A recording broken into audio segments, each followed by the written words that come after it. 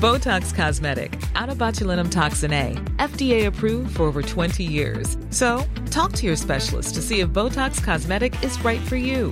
For full prescribing information, including boxed warning, visit BotoxCosmetic.com or call 877-351-0300. Remember to ask for Botox Cosmetic by name. To see for yourself and learn more, visit BotoxCosmetic.com. That's BotoxCosmetic.com. Hej, jag heter Cecilia Blankens och jag är fantastiskt bra på att ha självinsikt. Vad nu det betyder, men det får ni väl snart höra mer om kanske.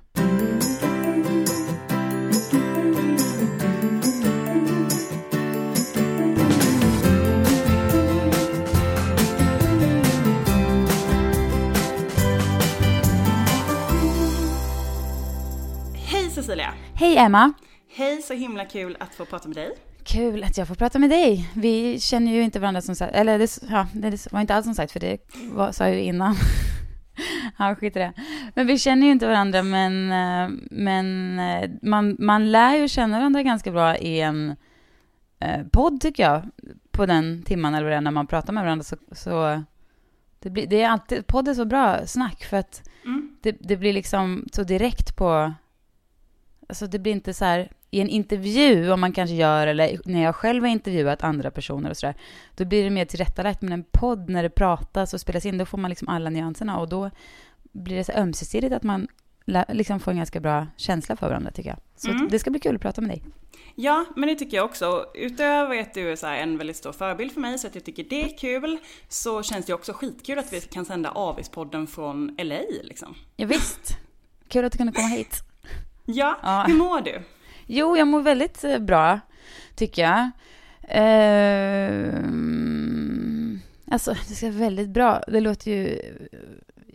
låter ju så här käckt, men jag känner mig... Det har varit en väldigt intensiv och stökig vinter. Och när man precis är ute en period som har varit liksom lite rörig och kanske lite mer än man hade önskat egentligen, så blir man ju på något sätt lite lättad och tacksam över allt det lilla sådär. Så jag känner mig lite ja, jag känner mig glad för det. Eller förstår du vad jag menar? När man har varit en period som har, jag ska inte säga att den har varit liksom, det har inte varit en sådär hemsk period. Den har bara varit liksom mycket. Det har varit mycket på min Men känns det som att det börjar lägga sig nu när ni har flyttat in i huset och sådär? Ja, jag tycker det. Det, och sen så har jag haft mycket med mitt företag som har varit i rörelse också och sådär. Så det har också börjat plana ut nu. Jag ska ändra formen för hur företaget Blankens ska köras vidare från i sommar och sådär. Och det har varit så mycket trassel med det. Men nu så har det också börjat, och då är man ju på något sätt extra tacksam för att gud vad härligt att jag du vet, när man går och grubblar, det är såna här grubbelperioder, när man kommer ut ur grubbelperioder och bara kan få foka framåt istället, det är en sån lättnad, tycker jag.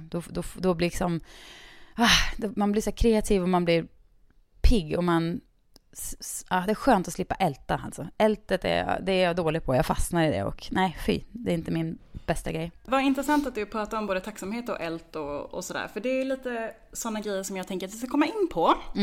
Sen tänker jag att vi ska säga till alla poddlyssnare att jag är ju inte i LA, utan vi sitter ju via Skype. Jag sitter ju i Vasastan i Stockholm. Ifall det blir någon missförstånd på något sätt så vet man varför. Ja, precis. Ja. Men du, jag bjuder ju in kvinnor som jag är avundsjuk på i den här podden. Men där kan vi inte prata lite om det först. Nu vill jag inte avbryta dig. Säg färdigt först, så jag måste fråga om det sen.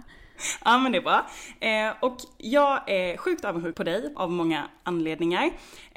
Du driver ditt eget skomärke, Blankens, som det går väldigt, väldigt bra för, verkar det som. Du är en framgångsrik journalist och bloggare. Du är författare. Du har haft podcast. Du bor i LA. Så det finns många anledningar till att vara avis på dig. Och en sak som jag tycker är extra häftig med dig är att det känns som att du är en känsloperson. Du har ett djup, du tänker djupa tankar och du lyssnar på dina känslor. Lite som du sa innan så här, Att du kan känna hur tacksamheten plötsligt kommer över dig. Och det här är någonting som jag känner igen mig också. Men det som jag tycker, eller det jag får för mig är att du är bra på att ändå så här släppa det oviktiga. Släppa oviktiga saker, och att du är grym på att lägga fokus på det som faktiskt är viktigt i livet. Jag kommer så himla väl ihåg att du någon gång i podcasten som du hade tillsammans med Johanna Svanberg sa, spelar roll kokosboll. Ja. Och det får jag för mig att du är väldigt bra på liksom. Stämmer det? Ja. Alltså jag har ju inte någon, jag vet ju inte hur bra eller inte bra andra är på det. Men jag tror att jag är ganska bra på att liksom kunna styra mina, alltså kunna säga till mig själv på skarpen. Så. För att jag tror att, men det tänkte jag också på om man ska prata om avundsjuka och sådär. För jag förstår att det liksom är ett namn på podden och bla bla bla så här. Men just en sån sak är, det är en sån sak, avundsjuka, missundsamhet. Jag förstår som sagt att det är ett namn på podden, att du liksom inte går runt och är avundsjuk och sur sådär, utan att det är ett namn på podden. Men just sådana saker och det du pratar om nu, det tycker jag alltihop hamnar lite under samma tak, att man får liksom man kan få tillåta sig att ha de här känslorna, för jag tycker att de är väldigt mänskliga och normala liksom, att man fastnar i eld kanske, eller att man, sådär. Men man måste liksom komma till ett läge där man säger spelar roll kokosboll och så här, nej men det här kan inte jag liksom, jag kan inte, det är okej att känna avundsjuka, men det ska inte få liksom sätta gränserna för mitt liv på något sätt.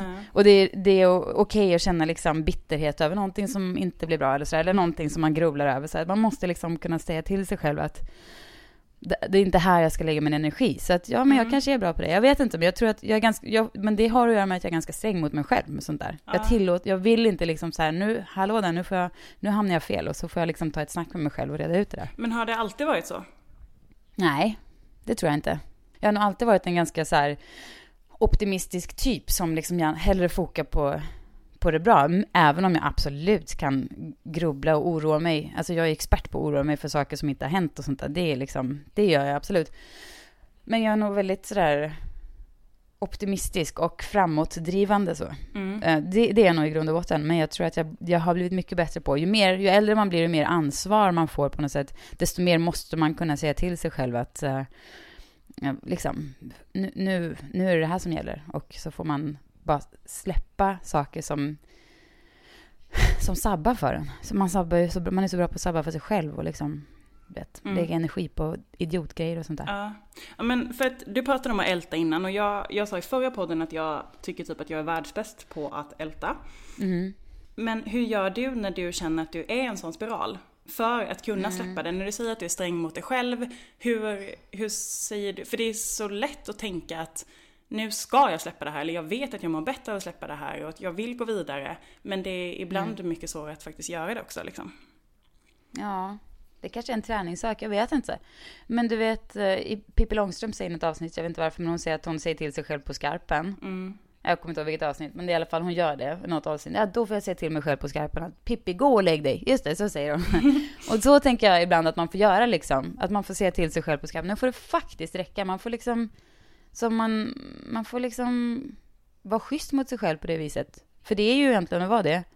Och säga att nu är det nog liksom. Och så får man bestämma sig för vad man ska foka på istället. Och grejen är att börjar man bara tar man fram ett konkret alternativ och lägga energin på. Till exempel att nu går jag älta det här tråket, och så tänker man, men jag borde lägga energi på att hamna här borta där jag vill vara. Om man lägger, då kan det vara ganska konkret. Köpa den här lägenheten, skaffa det jobbet, köpa den där väskan, vad fan det nu kan vara. Alltså stort eller litet. Jag tror att bara man bestämmer sig för ett konkret alternativ till ältet. Säg någonting som du kan älta, någon typisk grej som du... Att jag har sagt någonting till någon som jag ångrar till exempel. Ja men herregud, sånt där kan du inte lägga energi på. Det gör jag. Alltså det får du inte göra. Det får man inte göra. Alltså för att, jo, man kan ju vara liksom, känna så här, oj vad fan sa jag så för? Men det förändrar ju ingenting att du går och ältar det. Då får man ju antingen, om det är liksom att man råkar vara taskig mot någon eller så, då får man ju ta upp det, eller så får man bara släppa det, för att förmodligen sannolikheten är ju att ingen annan tänker på det här än du. Alltså sånt där det skulle jag aldrig lägga energi på. Herregud, nej det får man inte göra. Men det känns som att du har jobbat med dig själv på ett så himla bra sätt i det här. Alltså även om du tar upp grejer i podden i bloggen som du är orolig för eller som du går och tänker på, så känns det som att, precis som du pratar om nu, så säger du till dig själv på ett strängt sätt. Har du alltid varit sån att du jobbar med att må bra liksom? Ja, det har jag nog faktiskt alltid. Jag har alltid varit ganska liksom, vad ska man säga, in touch med mig själv. Det betyder inte att man alltid har koll på sig själv eller känner sig själv, men att jag har alltid liksom bollat med mig själv rätt mycket på något sätt. Vad som händer och sådär. Jag känner nog att jag alltid haft ganska bra kontakt där. Och det ska man väl ha. Det tror jag är viktigt att försöka stämma av lite sådär med sig själv. Och hur mår jag nu och varför mår jag inte bra och varför känns det här konstigt och vad får mig att må bättre och sådär. Jo, men som sagt, om du är någonting som ligger och skaver, då får man ju bara fatta ett beslut kring så här. Ska jag göra så här eller så här? Och bestämmer man sig då för att släppa det och gå vidare, då får man göra det. Men då kan det nog vara bra att ha ett konkret alternativ att sätta upp istället. Alltså om det går att älta någonting, bara nej, men nu ska jag foka på det här istället, för nu ska jag gå och träffa den här personen nästa vecka och då ska vi ha en superhärlig lunch, och så fokar man på det istället och släpper det där andra. Förstår du? Man får liksom byta fokus, för då märker man att det blir så mycket bättre känslor kring det, och det vill man ju hellre ha, så då tror jag att man automatiskt liksom går in på det spåret istället. Men, och du var inne på tacksamhet. Kommer det naturligt för dig att känna tacksamhet? Nej, jag tror faktiskt att jag har varit väldigt sådär. Jag är nog liksom i grunden ganska mycket en ångvältstyp lite grann, som bara, här kommer jag och det här vill jag göra. Alltså när jag tänker när jag var liksom yngre tonåring sådär, för jag är inte liksom den där som, du vet, kände av andras behov och känslor, utan jag var nog ganska, jag vet inte, ångade på liksom i mitt eget lilla race och tempo och sådär på något sätt. Men jag tror att tacksamhet det kommer ju med ju mer man har att förlora på något sätt. Lite grann. Alltså barn, en man, ett liv som man är liksom stolt över att ha byggt upp och skapat sig och sådär. Det måste man ju vara tacksam för. Jag tänker också mycket på så här, Bodil Malmsten, och hon dog, så var det något tweet hon hade skrivit om, hon skrev något så här om att man vet liksom inte förrän man är sjuk hur mycket liksom, tid man lägger på att inte vara tacksam på något sätt. Jag kommer inte ihåg exakt det var, men det var liksom det som var innebörden. Och det var ju ganska nyss, men jag vet inte, jag kom verkligen på det. För det där hände precis när min vintern här var liksom som kämpigast. Och då kom det och bara, men herregud, hur kan jag gå här och liksom känna mig oroad för massa saker och tycka att det är jobbigt med alla de här praktiska sakerna och allt det här dåliga energin som är här just nu. När jag har 3 friska barn och min man, liksom, förstår du? Man får liksom, man måste påminna sig om det där ibland, att man kan liksom inte tycka synd om sig själv för att allt inte är exakt precis som man hade tänkt sig. Utan man måste faktiskt liksom, det finns otroligt mycket att vara tacksam och glad för. Alltså bara att kunna liksom få sol i sitt ansikte när man dricker en kaffe, bara det är ju otroligt. Vilken lycka liksom. Ja, men det är det här som är så härligt, och det känns som att du är så otroligt positiv. Men finns det någon stund i livet, eller har du haft någon period i livet där du har mått sämre? Absolut. Det har jag ju. Men jag är också sådär så att jag kan må liksom, jag såg någon kompis hade gjort någon sån här, alltså man behöver inte generalisera män och kvinnor, men man kan generalisera, det finns vissa människotyper, om man skulle liksom ringa in deras dag i en emoji, så skulle det vara en så här emoji med, du vet, ett litet trevligt halvleende så här. Och sen så finns det en annan typ människotyp, till exempel jag då. Om man ska ta liksom, så behövs det liksom 100 emojis för att ringa in liksom alla känslorna på en dag så här.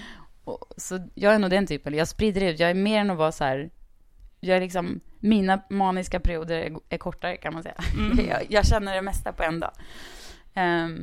Men det tycker jag vet inte, det är nog sånt man är bara, tror jag. Men sen har jag absolut haft liksom perioder när jag har varit liksom svårare också. När man har liksom oroat sig mycket över praktiska saker, du vet sådär. tråkiga saker som, jaha, nu fick vi liksom, nu dök den här kostnaden för vårt hus upp för att vi blåste av ett försäkringsbolag. Det är sådana vuxna tråksaker. Sånt där kan man oroa sig för, liksom små.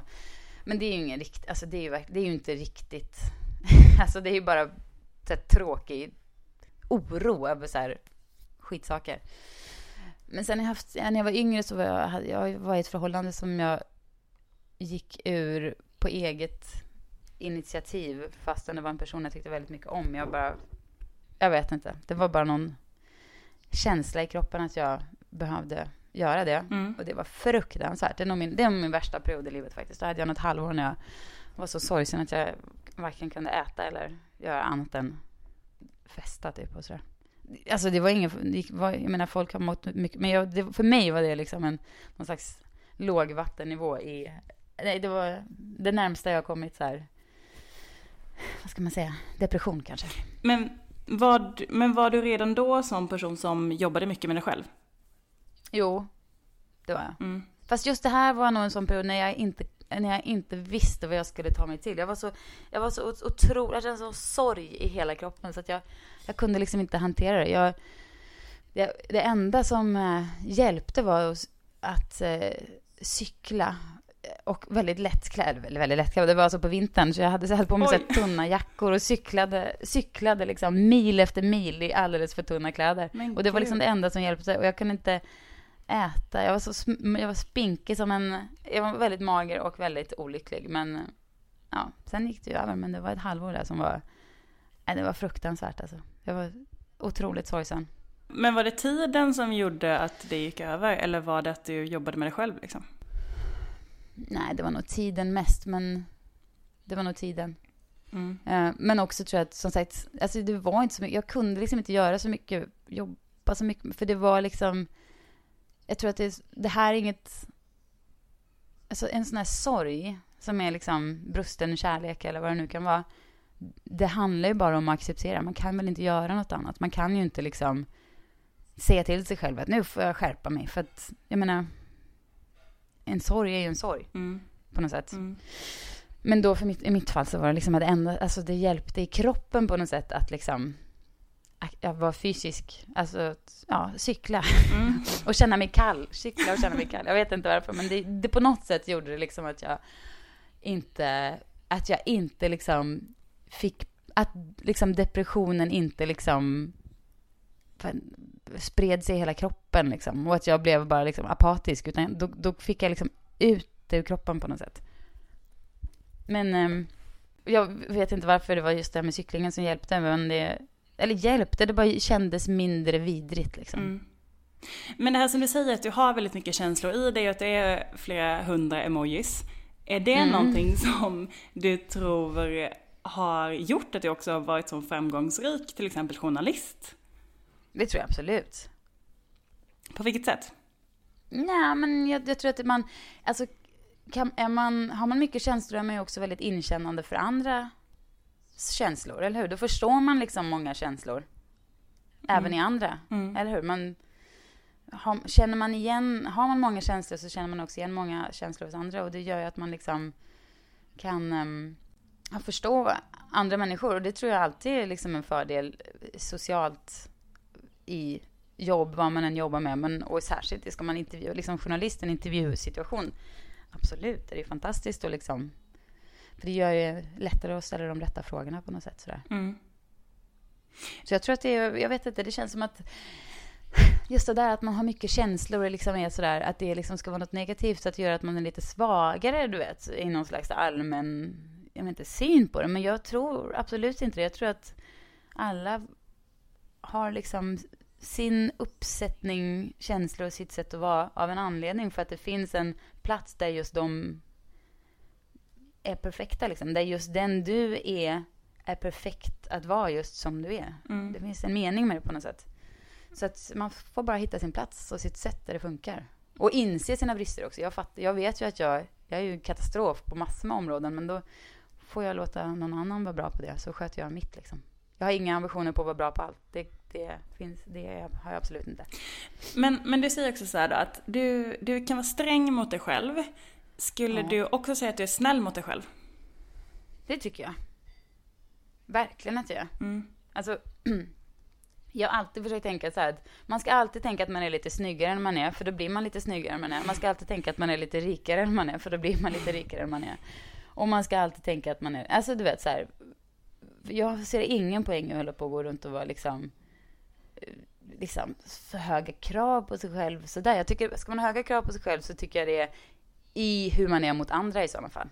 Alltså, liksom, jag menar att man måste vara, jag är ju katastrof på massor med områden gentemot andra människor. Jag menar, jag glömmer av födelsedagar och är inte den där som skickar gulliga sms och tackar för vilken trevlig middag vi hade igår. Sånt där glömmer jag av, det har jag ingen koll på. Men jag menar, på det stora hela att man ska liksom känna sig generös och liksom på alla tänkbara sätt och vis. Så. Men däremot, så där kan man vara lite sträng mot sig själv och liksom kräva av sig själv att man faktiskt får liksom, ja men som sagt, känner man dåliga känslor som avundsjuka och missunnsamhet så måste man liksom, det måste man vara sträng mot sig själv och säga så här, visst det här kan jag få känna, men det är inget jag ska leva efter liksom, eller leva ut efter, utan jag ska vara en schysst person. Men däremot tycker jag man ska vara totalt osträng mot sig själv när det gäller liksom, ja, förlåtelse mot sig själv, eller vad man ska säga. Men om vi går in lite på avundsjukan då. Är du mycket avundsjuk? Nej, men jag kan ju vara så här missunnsam mot personer jag liksom tycker så här, fan, de förtjänar, eller liksom det liksom, vet man vet att man tycker att det liksom, ja, men jag kan absolut känna både avundsjuka och missundsamhet, absolut. Kanske inte så mycket avundsjuka för att, nej, inte så mycket avundsjuka, men missundsamhet, absolut. Men det är ju som sagt det är alla sådana känslor som bara är så här fula liksom, de får man ju bara hålla, de kan vara okej att känna för sig själv, men man får absolut inte liksom låta sig påverkas av dem på något sätt. Nej. Men för att jag var en sån person förr som var väldigt avis. Och kunde, du vet så här, ja men man såg en bild på Instagram och så blev man jätteavundsjuk för att man vill ha hennes kropp och sen så vill man ha hennes jobb och så mådde jag ganska dåligt över det liksom. Och vilket jag tror också är ganska vanligt i liksom tiderna nu när alla har sociala medier. Och sen så bara erkände jag det här för mina kompisar. Att bara så här, alltså jag är så himla avundsjuk på henne och jag är jätteavundsjuk på henne, och det här var personen som jag inte kände. För jag har liksom inte haft det riktigt på personer som står mig nära liksom, för där har jag mer varit, ja men då är jag mer glad för dem liksom. Men det här var personer som jag såg på olika medier, olika slag. Men så fort jag hade erkänt för mina kompisar att jag var avis, så släppte allting liksom. Och det var mitt sätt att, då vände det från att jag hade mått dåligt av det till att jag blev peppad och inspirerad av det. Och det är också därför jag vill göra den här podden, för att jag tycker att det kan vara något positivt att vara avundsjuk. För att man kan bli driven och man blir inspirerad och åt det hållet liksom. Men då kanske det inte är avundsjuk egentligen, utan då kanske det är liksom, jag menar, inspirerad och avundsjuk är ju på något sätt, kommer ju ur samma liksom, kan ju komma ur samma sak, fastän det är liksom beroende på hur man ser glaset halvfullt, eller förstår du, om man liksom vill se det som något hotfullt eller som någonting som man kan liksom på något sätt ta till sig av i sitt eget liv sådär. Men Men förstår du? Jag förstår. Förstår du grejen? Ja, det gör jag absolut. Men jag tänker också så här att, alltså, det här är ju sån klyscha, men det är liksom också så sant. Det är liksom, det finns ju liksom inga supermänniskor. Det finns ju inga så här, det alla, om jag går och så här, ibland kan man gå och oroa sig, nu träffas de där och ingen frågade mig om jag skulle komma. Nej, jaha, men är det för att de tycker jag är sån här och sån här, du vet, sådär som alla gör. Men så kommer man på att så tänker ju alla, och det fåniga är att man på något sätt tror man liksom att alla de här människorna som nu sitter och har träffats där ikväll och ingen har frågat mig, då tror man liksom att alla de medvetet har gjort det så här, pratat om att vi bjuder inte henne. Förmodligen har det väl bara varit att liksom, du vet, något som inte har med mig att göra. Man är så dum som man inbillar sig att saker utgår från en själv. Men det gör det ju inte liksom. Jag menar, hade jag sagt så här, kan inte jag också få komma? Ja, vad kul, så hade jag alla sagt det. Förstår du? Men så att jag tror att man får liksom sluta man får sluta tro att jorden kretsar kring en själv, för det gör man ju så lätt, och så får man bara liksom, alla har sin skit, sina liv, och liksom och det är bara liksom, så är det liksom, man har sitt eget liv, och det är det enda man behöver bry sig om. Precis, och sen så lite som du pratade om det här, att det är lätt, eller det blir lite bättre om man ser det på det utifrån. Om man ser hur litet saker är. Och det tänker jag samma sak när man går runt och ältar saker. Att man försöker ta ett perspektiv och se det utifrån och tänka, hur hade det här varit om det hade varit din kompis som hade sagt det här till dig? Vad hade du sagt då? Ja, liksom? Ja, precis. En annan sak som jag tycker är så häftig med dig är att du är så himla modig. Du vågar flytta till LA, du vågar starta det här skomärket. Det känns som att du vågar säga vad du tycker och tänker. Håller du med om att du är en modig person? Ja, det kan jag nog tycka. Men vet du vad jag tror att jag är mer? Jag tror inte att jag är konsekvensmedveten. Jag tror att det är det som är snarare än att jag är modig. Alltså jag förstår inte riktigt. Jag tycker bara det är kul med liksom nya härliga saker och förändringar. Sen förstår inte jag. Vad innebär det att vi flyttar till Los Angeles? Vad kan det, alltså jag tänker liksom inte in i vad det betyder i längden, så här, vad händer om vi liksom, om allt går käpprätt och vi behöver liksom, jag tänker inte det. Jag ser bara liksom den här roliga möjligheten och förstår inte de eventuella konsekvenserna, eller snarare jag väljer bort att inte tänka på det. Och det är liksom samma med att starta ett skoföretag. Jag tänker bara, men jag tänker på så här, kan jag göra det här? Känns det realistiskt? Kan jag göra det? Bara, bra, då gör jag det. Och sen så är det inte förrän efterhand bara, helvete, alltså vad har jag rullat igång liksom? Eller vad det nu kan vara. Jag tror att det snarare är någon slags någon defekt i min hjärna som inte riktigt förstår konsekvenser. Vilket kanske leder till att jag blir modig. Men det är inte liksom alltid ett så aktivt modigt val. Nej. Utan det kan vara mer att jag liksom är lite eller liksom inte riktigt fattar vad det kan innebära. Men jag är faktiskt väldigt tacksam för det. Att jag har den bristen på liksom konsekvensförståelse. För jag tror inte jag hade vågat göra så mycket saker utan om jag hade tänkt på försökt förutse allt som skulle kunna hända. Men du, kan inte berätta lite om varför du startade Blankens? Jo, det kan jag göra. Det var så här. Jag hade haft den här idén ganska länge, att jag kände att det fanns liksom ett litet glapp i skomarknaden mellan liksom kedjornas skor och de ganska så dyra designerskorna. I prismässigt och liksom stilmässigt också kanske. Och då hade jag klurat på det här och liksom funderat på hur det skulle se ut, hur det skulle vara, att det skulle vara bra skor producerade i Europa och liksom med en tanke och känsla bakom allting och sådär. Men att vi skulle försöka hålla priserna ganska schyssta genom att sälja så mycket som möjligt på nätet, för då kan man ha då behöver man inte ha så höga marginaler ut liksom. Så det var idén. Och sen så hade den gått och legat och liksom grott ett tag, men inte riktigt hänt något med, och jag var lite feg. Och också ska jag säga, när jag var i Sverige då, det här var ju 3 år sedan kanske, 4 år sedan, när jag liksom hade börjat tänka på det, då var jag mycket mer ängslig för vad andra skulle tycka.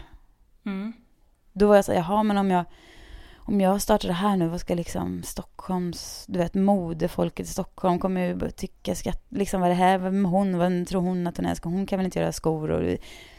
Alltså jag var mycket mer begränsad i rädslan för vad andra skulle tycka. Men den begränsningen och rädslan, den existerar liksom inte i Los Angeles, där det verkligen inte, det finns liksom inte de begränsningarna överhuvudtaget, utan lite vem som helst kan göra vad som helst, och det är väldigt okej och också väldigt så här, peppande kring det. Men att jag till slut gjorde det var när vi precis hade flyttat hit. Den första månaderna där var ganska så jobbiga, för att våra barn hade så mycket hemlängtan och de ville inte alls. Det var jobbigt för dem att börja skolan och prata engelska och ingen förstod vad de sa, och de fattade liksom inte alls vad som hände. Och min man, han var borta hela tiden. Och jag bara satt där med de där ungarna i ett stort hus och kände mig helt vilse liksom. Och så tyckte jag väldigt synd om mig själv mitt i det där. Och så vet jag att det var en natt när jag låg och var så här gråtig typ. Nu kommer en liten unge. Hej Plutten, du får inte vara med. Hej.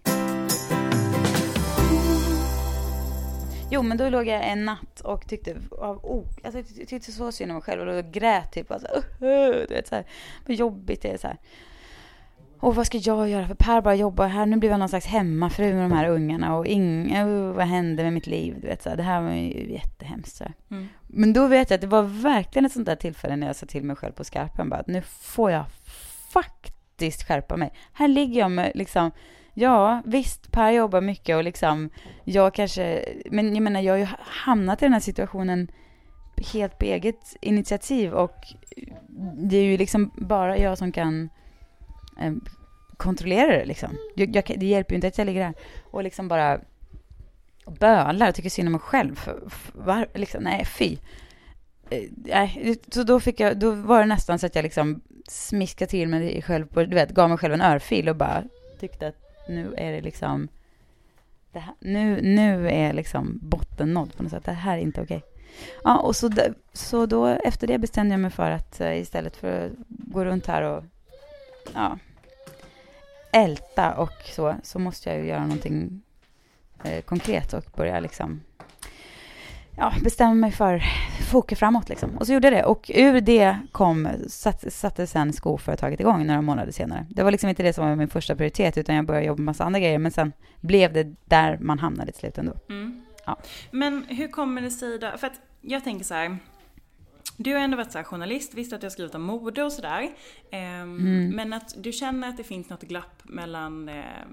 alltså du hittade en lucka där i skobranschen så att säga.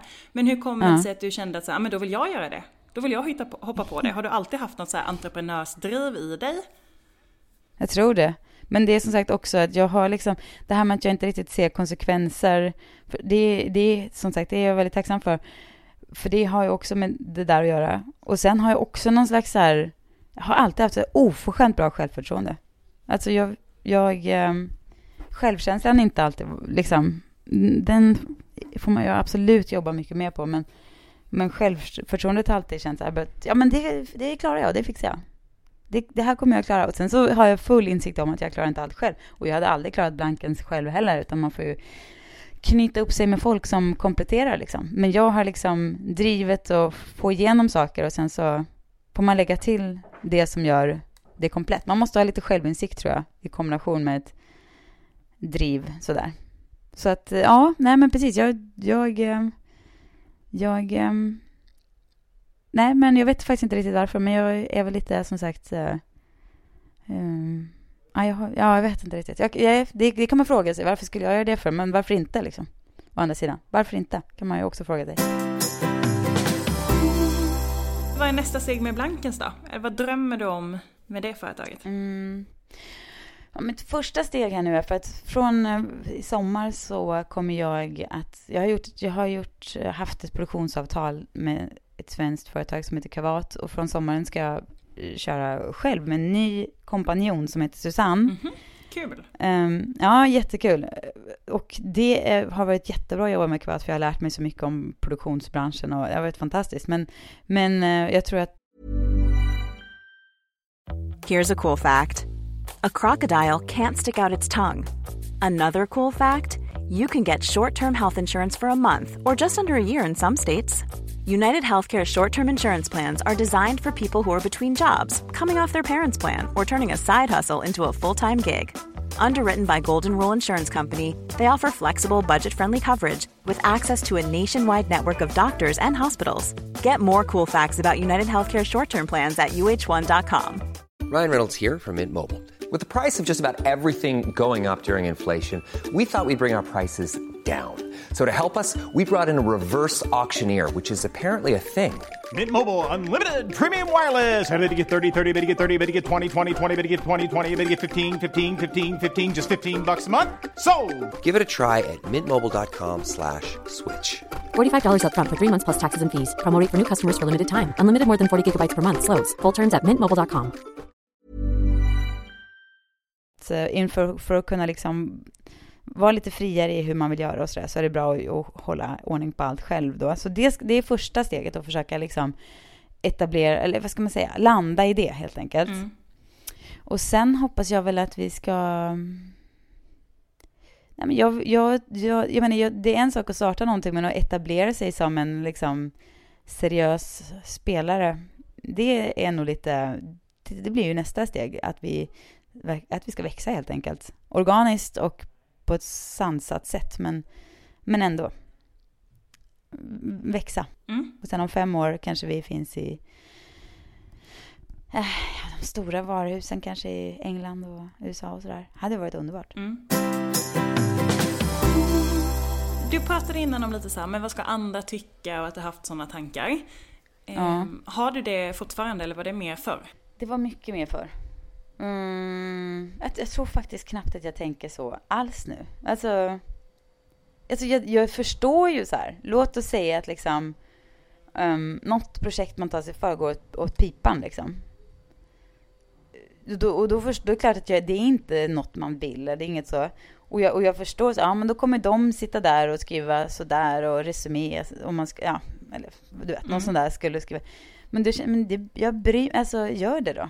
Jag bryr mig faktiskt inte. Och jag tror att det har att göra med att, alltså jag bryr mig förstås om, jag vill ju inte att det ska hända, klart att jag inte vill misslyckas. Jag menar, helst inte. Men om det händer så är ju liksom vad andra tycker det minsta problemet. Utan då är det snarare så här, vad har jag lärt mig? Du vet, det är en massa andra saker jag kommer tänka på då, inte liksom vad andra tycker.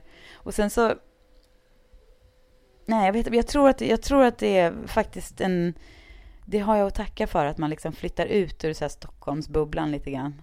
Där det blir så mycket, en liten klick med människor som har koll på varandra och hit och dit och så. Man slipper det och liksom bara kan ha lite distans till det.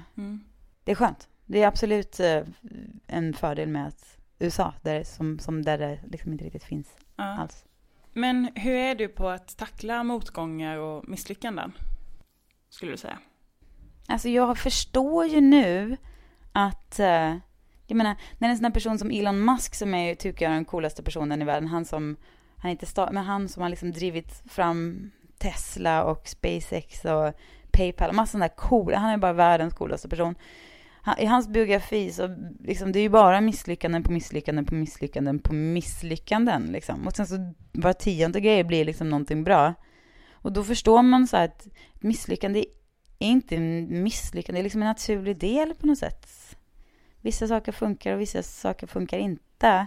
I smått och stort. Det kan ju vara liksom allt från att man tror supermycket på en skomodell och sen så är det ingen som vill köpa den. Alltså det är ju också ett misslyckande. Det var ju tråkigt. Men då får jag väl liksom fundera på vad jag ska ta med mig av det in i framtiden liksom. Så jag tror inte att... Alltså jag gillar ju förstås inte misslyckanden. Men jag inser att det är liksom en naturlig del av livet. Alltså det är ingen idé att kämpa emot. Men kan du känna det även när du är där, i själva misslyckandet? Bra fråga. Nej, jag tror att jag... Då är det klart, då kan man ju ha liksom en liten deppig period. Alltså liksom... Nej, alltså man försöker kanske undvika det bara. Jag vill inte tänka på det. Alltså, för det är så här, nej usch liksom. Om man har en bra dag i övrigt så kan jag märka jag bara så här, nej jag tänker inte på den där grejen nu, för att jag orkar inte liksom dras ner, för jag, liksom, allt annat känns bra och sådär. Så att jag kan absolut liksom hantera det med dels lite liksom förnekelse, men också lite nej men det är inte kul med misslyckanden. Alltså absolut, det är ju liksom, det är inte roligt. Men men jag tror inte att jag går och ältar det för länge liksom. Jag blir liksom inte så här knäckt. Jag tar det inte superpersonligt, utan det tror jag det man måste lära sig, att inte ta misslyckanden allt för personligt, utan man får liksom se absolut vad var min del i det här, vad kunde jag gjort bättre. Men man får liksom inte bli helt knäckt och känna att man är en värdelös person rakt igenom för det. För det är man ju inte. Men är du bra på att skilja på dina handlingar och dig som person? Jag har blivit mycket bättre på det, och det tror jag faktiskt har lite att göra med att jag har bloggat i 10 år. Och man varje dag blir liksom utsatt, eller vad man ska säga, för folks liksom, som säger så här: åh vad du är bra, eller åh vad det här, du ser inte klok ut, eller liksom folk har hittat på, du vet, och sagt saker genom åren. Man får höra liksom både det ena och det andra. Och även om det är liksom en så här ganska harmlös kommentar, det behöver inte vara något som är någon värdering i, så blir det ändå det här att folk liksom, man hör vad folk tänker om en lite grann, gör ju att man har distans till, man lär sig liksom ha distans till det där. Så då kan jag vet att visst, du säger att du tycker att jag är bra och du säger att du tycker jag är värdelös, men det är helt oviktigt egentligen vad ni tycker, för det enda som spelar roll är vad jag tycker. Och då, så det tror jag faktiskt har tränat upp min förmåga att se skillnad på det där. Alltså vem jag är egentligen och vad andra tror att man är, och också bra träning med självkänsla liksom, att man säger, men du kanske tycker jag är värdelös, men jag tycker faktiskt att jag duger helt okej som jag är. Jag behöver inte vara bäst i världen på att blogga eller bäst i världen på att ha på mig perfekta outfits varje dag. Det är cool. Ja, jag tycker att det räcker.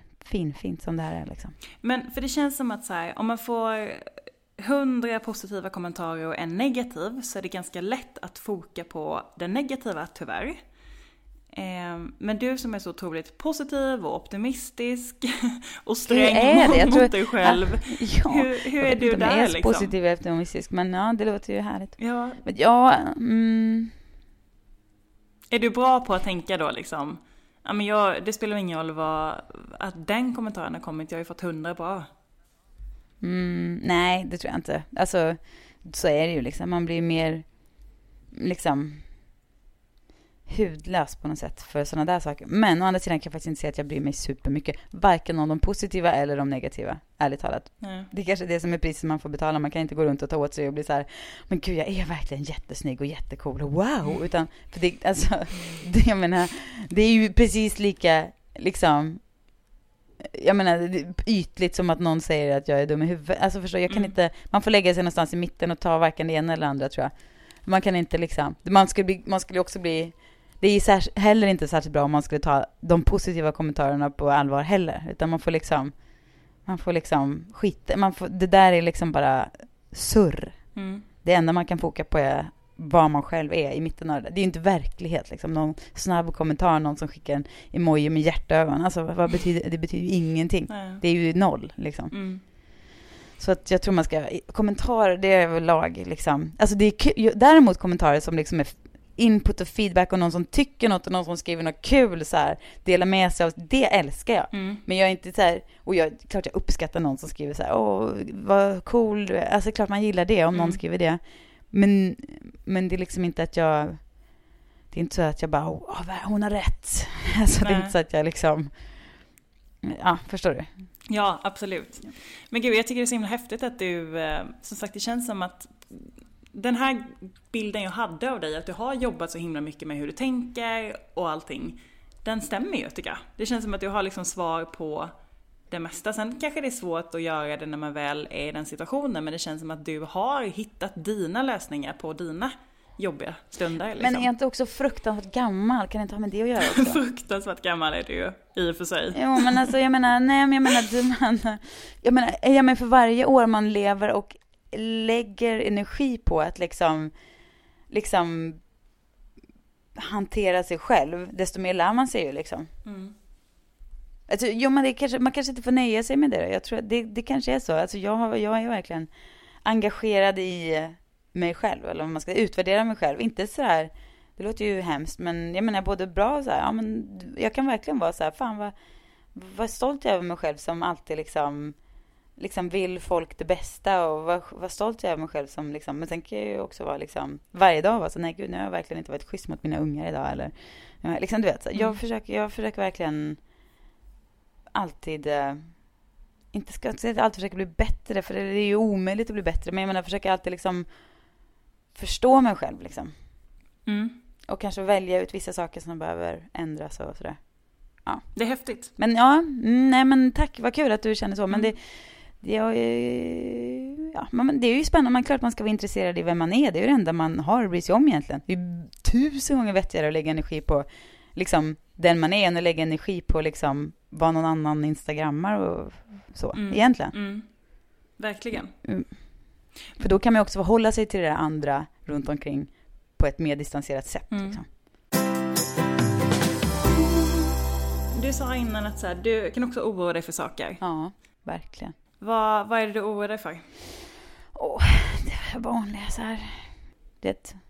Ekonomi, sjukdomar. Jaha, nu har vi tagit lån här. Vad händer om räntan stiger? Ja, men du vet sådana där trökiga saker. Men i min natur borde jag kunna vara väldigt... gud, vad heter det? När man är rädd för sjukdomar. När man är... Hypokondrisk, ja. För att det skulle verkligen... I min natur, jag kan verkligen så här... du vet, bygga upp så här... Men det är jag inte. Varken för mig själv eller mina barn eller någonting.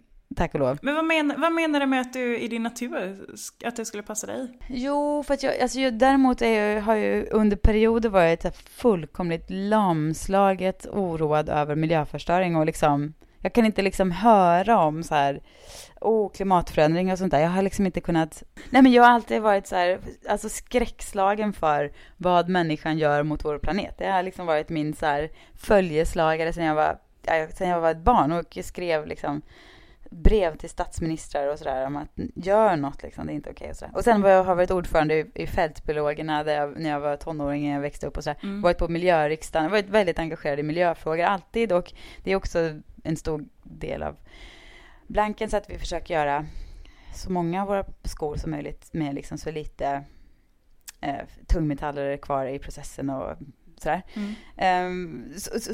Så med tanke på, och jag har liksom kunnat, alltså jag har inte ens kunnat höra vissa ord utan att det liksom bara blir, det fryser på insidan av skräck liksom.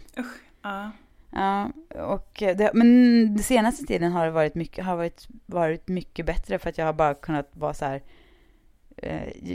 jag kan bara acceptera liksom. Jag kan inte gå runt och vara skräckslagen för det hela tiden, för att jag har mått så ärligt talat så fruktansvärt dåligt av det där. Alltså du vet så här nätter man ligger en sova när jag har legat och bara gjort så här escape-planer för familjen, så här, vad ska vi göra liksom när det går riktigt åt helvete och så. Ja.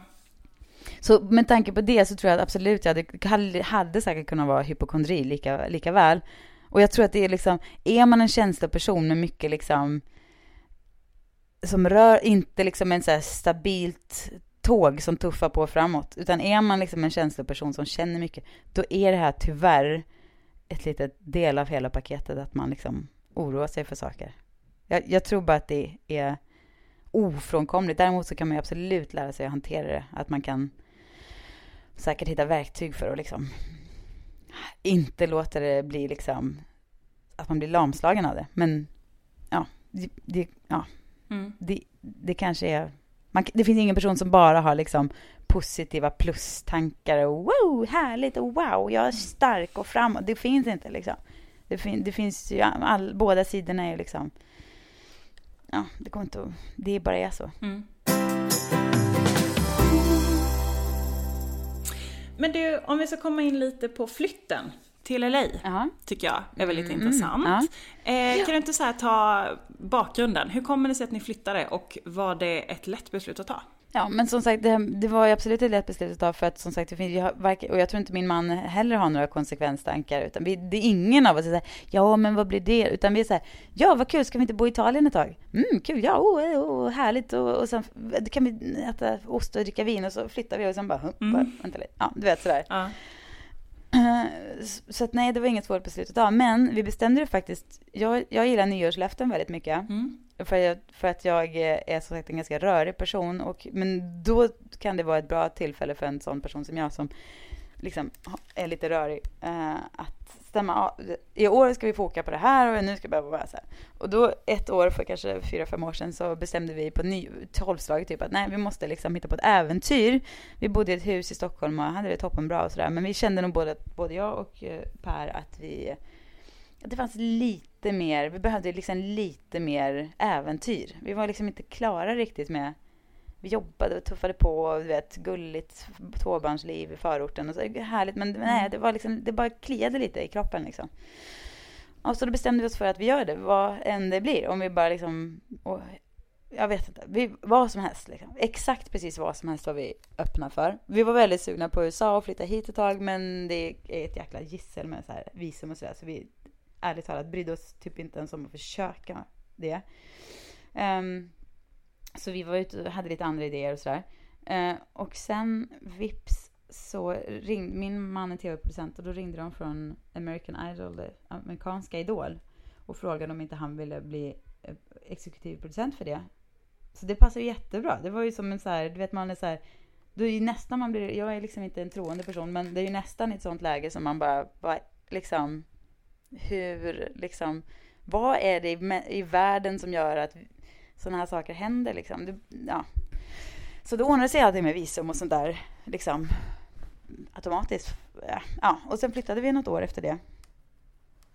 Ja, och så tänkte vi stannar ett år först och kollar hur det känns, och sen sa vi att vi stannar 3 år, och nu har vi varit här 3 år och precis köpt ett hus här då, så att det betyder inte att vi kanske stannar här för alltid på något sätt, men att kanske ett par år till då. Ja. Men tror du att ni kommer komma tillbaka till Sverige? Ja, det tror jag. Varför då? Alltså, det är ju svårt att slita sig, det är det ju absolut, för att det är liksom ett behagligt liv här, och du vet, havet och stranden och värmen och den trevliga atmosfären, folk är så himla, det är liksom en härlig peppig stämning liksom. Folk är artiga och trevliga och det är snickesnackigt och så. Och det är väldigt kreativt och inspirerande och sådär. Så det är svårt att slita sig, men Sverige är liksom på något sätt hemma. Sverige är lite trygghet, barnen älskar Sverige, och jag vet inte, vill man någonstans bo kvar här, då blir våra barn amerikaner, och då får vi liksom, ska vi bli gamla här och sen, det känns, jag vet inte riktigt. Men blev det som ni trodde att det skulle bli, det här äventyret? Förutom då såklart att ni hade tänkt att vara där kortare tid kanske och sådär. Ja, det tror jag nog faktiskt att det blev. Alltså, sen är ju grejen så här, det var någon som frågade, jag gjorde en intervju för ett tag sedan, det var någon som frågade så här, men lever du ditt drömliv nu? Och då blev jag så här, alltså när jag tänkte efter bara, men gud, det gör jag ju verkligen. Alltså hade någon sagt till mig när jag var 20 år bara att nej, men jag ska bo i Los Angeles och driva ett skoföretag och bo där med liksom min man som jag liksom är kär i och har 3 barn som är friska. Bara, drömliv, tack så mycket. Men så då blev jag helt så, men gud, alltså det är ju inte klokt. Alltså, jag måste verkligen ägna mycket mer tid åt att så här njuta av det här varje dag. Alltså från varje sekund måste jag bara gå runt och njuta. Så. Men det går ju heller inte riktigt, för att fan, man måste ju ha lite onjut också för att kunna liksom driva framåt på något sätt. Men i alla fall, sen när det där händer, då går man ju inte runt och bara, min dröm. För då är ju det verklighet också, med räkningar som ska betalas och liksom, fan, nu får vi byta elpanelen på huset. Det kostade 60 000 spänn. Alltså, du vet, det är så här,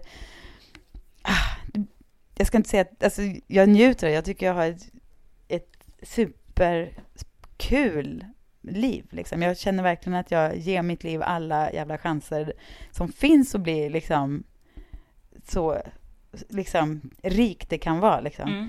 Men det finns ju också vardagen i det där liksom. Alltså det är ju inte så, alltså, jag menar, det gör det ju med. Ja. Såklart. Du vet. Ja, precis. Men du har varit inne på det lite, men hur har det påverkat dig som person att bo där? Jag tror absolut att det har gjort mig mindre jantelagig alltså. Jag har alltid varit ganska så här, även om jag liksom alltid har varit liksom en, du vet, person som på, vad heter det, skolavslutningen bara så här, jag drömde om att få sjunga solo, men var alldeles för mycket jante för att våga säga rakt ut att jag ville göra det. Och eftersom jag inte var liksom någon talang, så var det ingen som frågade mig heller precis. Men jag stod där och var så här, jag önskar, men inte kan väl jag säga att jag vill, för att då skulle man, förstår du den typen liksom. Ja. Sån har jag alltid varit liksom, att jag vill och jag känner bara, jag vågar, jag kan, men jag bara, nej, inte ska väl jag så här. Lite sliten däremellan helt enkelt. Men jag tycker att sen jag flyttade hit så har det här rädslan för att säga att man kan och vågar och vill släppt på ett väldigt skönt sätt. Men det hänger ju också ihop med priset man får betala det. Vågar man eller vill man, så kan man också misslyckas och förlora och så. Men det känns som sagt, det kan jag ta. Det känns fine. Det är okej. Det är inte hela världen. Och hur har det påverkat din och Pers relation då? Ja, svårt att svara på vad som är liksom att vi flyttar hit och vad som är att vi har varit gifta i 8 år snart. Men alltså man blir väldigt sammansvetsad när man är liksom, det blir ju vår familj som en liten, vi har ju liksom inte något så här lika tajt nätverk som man har i Sverige med släkt och familj och sådär. Så man blir väldigt sammansvetsad och sådär. Men det är också mycket så här beslut man ska fatta hela tiden, och vad tycker du och hur känner du, och som sagt man är liksom lite mer utsatt för, vad händer nu, tänk om det där inte funkar och han inte fick det där jobbet, alltså du vet vad det är liksom, man är liksom lite mer utsatt på något sätt, så att det är mycket den typen av. Men har det gjort det tajtare, skulle jag säga? Ja, jag tycker alltid vi för sig var ganska tajta, men jag tycker absolut att vi är väldigt liksom, vi är in it together på något sätt. Vi sitter liksom i samma båt på ett härligt sätt. Även om det liksom, som sagt, att det finns, att det också betyder att det är mycket stora frågor och beslut man måste ta hela tiden, gör ju att man också, alltså det är inte liksom att det bara tuffa på, utan man behöver ju också, ja, det är mycket de där grejerna som man ska hantera. Liksom. Men hur ser framtiden ut nu då? Vad händer framöver? Bra fråga. Den som det visste. Vi har precis, vi ska vara i Västergötland på Kinnekulle i sommar. Där vi precis har köpt en liten sommarstuga. Och det ser jag fram emot jättemycket. Och sen som sagt så ska jag verkligen, ska det bli jättekul och liksom få bygga Blankens från grunden ur liksom ett företagarperspektiv på ett annat sätt och lära mig mer om entreprenörandet. Och sen har jag och Per och 2 till ett annat som jag inte riktigt kan, men ett annat projekt eller en startup kan man säga. Men gud vad spännande. Ja, Men och när tänker du att du kan berätta mer om det? Ja, men det får nog, det vet jag inte. Nej. Men ja, det är liksom några lösa trådar, så att jag kan inte, men jag hoppas att det det är lite löst där, men det är i alla fall kul och liksom, som sagt, jag tror att det är den här miljön som gör att man blir lite sådär, att man tänker lite friare, i alla fall för mig. Så att det är kul att man kan liksom få igång sådana där andra grejer. Och som sagt, och blir det ingenting eller går åt helvete, så känns det som att jag kan leva med det också. Så jag hoppas väldigt mycket på det här, den startup-projektet. Och jag tror att Blankens ska kunna växa och bli ett, det finns mycket att jobba på där också, men det känns härligt och bra. Och barnen ska in i en ny skola, det ska bli spännande. Så det händer mycket både privat och i jobb och sådär. Det är kul. Jag gillar en sak när det händer mycket. Men om du tänker karriären då, känns det som att det går mer och mer mot liksom så här entreprenör och företagande och lämna lite så här journalistiken bakom dig?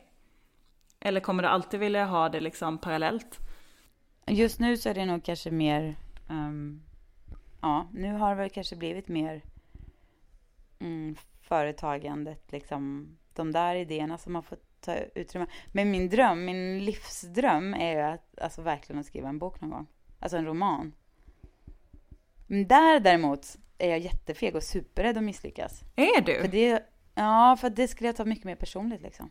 Varför då? Nej, men för skrivandet har alltid varit så superpersonligt för mig. Alltså det är som en så här, även om det bara, jag vet att jag drömde om när jag var liten, men om jag bara får skriva så baksidestexterna på mjölkpaketen, så kommer jag vara nöjd med livet liksom. För att jag älskar att skriva jag gillar verkligen att skriva. Jag tycker att det känns skönt liksom. Det är som massage på något sätt, själsligen. Även om jag skriver om vad fan som helst, så tycker jag bara det känns, jag vet inte, det känns bara skönt för mig. Så därför så skulle om jag ska skriva en bok och den bara skulle gå åt helvete och jag inte fick till det och inte lyckades. Jag vågar inte ens försöka för att det är för stort liksom. Nej, det har jag inte distans till. Men är det på något sätt som att det är för mycket på spel när det är någonting som man vet att man är duktig på? Att det är lättare att kasta sig in i en bransch som man inte har varit i innan? För att då har man inte lika höga krav på sig själv liksom. Jag tror det. Alltså jag tror verkligen det, att liksom, det är vissa saker som man tar så här superpersonligt, alltså som är liksom som man inte kan ha distans i. Ja, det är svårt. Där blir det helt plötsligt en helt annan grej. Då glöm allt jag sagt innan, för där, just när det gäller sådana saker liksom, där vågar jag inte. Men är du bra på att säga dina drömmar högt? Och tror du att det är viktigt att göra det? Ja, jag är bra på det, och jag tror att det är jätteviktigt att göra det.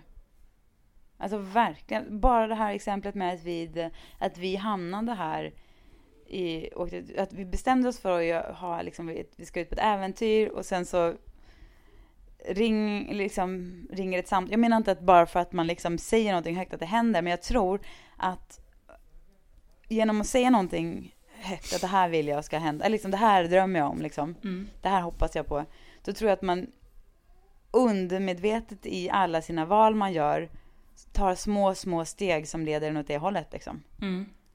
Även om det inte är liksom ett konkret jobbande åt det hållet, men du vet, man har det i bakhuvudet lite grann, de små sakerna man gör i liksom det lilla tar en åt det hållet. Så att jag tror att det är superviktigt att liksom identifiera för sig själv. Det behöver inte vara mega konkret, utan det kan vara så här, som jag till exempel ser mig själv bo i ett hus vid havet någon gång i mitt liv. Ja, och det kan jag ha liksom när jag funderar på så här, typ vilken skomodell jag ska göra. Kan det finnas där så här? Är det här en skomodell som kommer ta mig till huset i havet någon gång? Förstår? Ja. Alltså det är liksom, ja. Så. Men du, vad gör dig lycklig? Jag älskar att vara min absolut bästa. Om man ska bara singla in en liten så här sekund. Det är när man sitter på en strand. Och det är liksom kaliforniskt eftermiddagsljus. Och barnen leker med Per på stranden och hoppar runt med någon boll och så. Och jag får sitta en liten bit ifrån och kolla på när de gör det. Det är mitt bästa. Jag älskar det. Det är min bästa. Och vad härligt du kommer ha det sen när du sitter på ditt hus vid stranden och kan göra det här varje dag. Ja, eller så blir det helt så här boring. Man är så mätt på det, för man kanske är helt så trött. Nej, det hoppas jag inte. Nej. Men du, vad har du för tips då till alla som vill tänka som du, vill vara modiga, vill våga flytta fast man kanske är lite rädd? Vad skulle du säga till alla dem? Ja, men vad är det värsta som kan hända liksom? Ofta är det värsta som kan hända, ja, det kan ju vara helt fruktansvärda saker om man verkligen liksom låter fantasin skena, men det värsta som kan hända är att det inte blev så bra som man hade trott. Jaha, farligt eller? Det är ju väl ingen fara alls liksom. Och vet du vad, sen så här, min kompis Lovisa som är väldigt klok, hon sa en gång så här att när jag satt och så här vimsade med något och så var hon så här, men du, ärligt talat, hur många gånger i sitt liv har man ångrat någonting man har gjort? Nej. Har du ångrat någonting du gjort många gånger? Liksom, tänk efter, har du ångrat någonting så här, bara, hur det här var vansinne liksom? Någon så här, du vet, som att flytta till en ny lägenhet eller hoppa av den där utbildningen eller säga upp sig från jobbet eller byta till en annan stad. Har du gjort något sånt som du känner bara, nej, jag ångrar mig liksom, jag skulle aldrig gjort det? Nej, faktiskt inte. Nej, man gör ju inte det. Nej. Därför att man hamnar på en ny plats, det kanske är lite jobbigt och kämpigt, men därifrån går livet vidare på nya vägar liksom. Så att jag tänker superofta på det där. Liksom, finns det någonting i kroppen som har lett en fram till ett vägskäl, då är det förmodligen för att man är redo för det.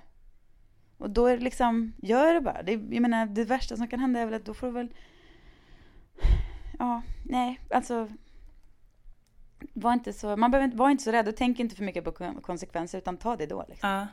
Nej, men och lite som du pratar om här, att det känns som att om det är någonting som man i efterhand tänker att det där kanske man skulle ångra för det kanske inte var världens bästa val till exempel, så har ju det alltid lett till att man antingen har lärt sig någonting om sig själv eller lärt känna sig själv eller blivit utvecklats i sig själv på något sätt liksom. Ja, men exakt. Och vem vill ha när man ligger där liksom på sin dödsbädd? Vem vill ha liksom livet när man blickar bakåt som en så här beige massa av likadana dagar liksom? Nej. Det kanske man vill, jag vet inte, men jag vill inte det i alla fall. Jag vill känna så här att, ja, och sen gjorde jag det och sen provade jag det och sen hände det och sen var det den här fasen och då blev det, och jag tänker inte att jag måste bara kunna se lyckliga, otroliga saker då. Jag vill bara kunna se liksom mig själv, har gett mig själv så många chanser jag bara kan. Liksom. Det behöver inte betyda att jag förväntar mig att jag måste gå liksom perfekt varje gång. Men jag vill i alla fall kunna känna att jag så här, ja men sen gjorde jag det, ja sen, alltså att det liksom, sen tror jag liksom summan på något sätt blir på slutet samma, alltså man gör lite dåliga saker som kanske inte blev perfekt och så vissa perioder blev lite körigare och vissa blev lite bättre och sådär, men det blir i alla fall inte så här jämntrökigt liksom. Gud, vilken bara så här avslutningsgrej, man ångrar ingenting. Man gör faktiskt inte det. Nej. Alltså, jag ska göra ett sommarprat, inte för stora viktiga sommarpratet utan för Radio Skaraborg som jag kommer på. Och då ska jag faktiskt precis på att prata, hela sommarpratet börjar i att det här citatet från min kompis Lovisa, att hur ofta ångrar man någonting man har gjort, för man gör liksom inte det. Okej, man kanske ångrar att man har sagt något idiotiskt på fyllan till en kompis, bla bla bla. Ja, eller att man har köpt en klänning som var alldeles för dyr, eller... Exakt, precis. Men jag menar de stora liksom...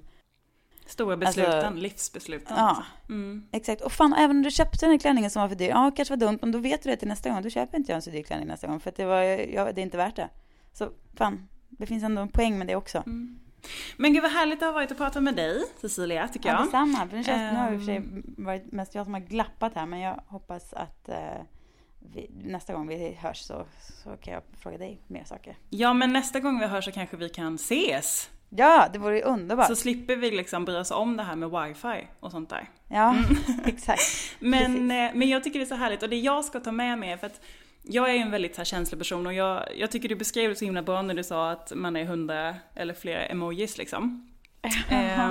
Men det jag ska ta med mig är att när jag ältar saker och när man tänker på saker eller oroar sig för saker, så ska jag vara lite hårdare mot mig själv helt enkelt. Jag tycker det var en riktigt bra sak. Precis, liksom. Men med silkeshanteln på. Man får inte vara liksom, nu är jag en sån här idiot igen. Man ska inte vara sån, utan man ska liksom vara så här, så lille vän, nu räcker det. Nu går vi vidare här. Och så tar man sig själv vidare framåt liksom. Som man gör med ett barn som liksom sitter på och trilskas på matgolvet i mataffären och bara säger så, kom här nu, så går vi vidare och så åker vi hem och gör pannkakor. På samma sätt. Vilken härlig bild jag ser framför mig nu, den här tanten. Men du, lycka till med Blankens och lycka till med alla dina projekt du tar dig för. Och som sagt, tusen tack igen för att ha en superhärlig dag nu där borta. Tack så mycket. Det ska jag försöka se till att ha. Härligt. Tack så hemskt mycket själv. Ja, tusen tack. Och tack alla ni som har lyssnat.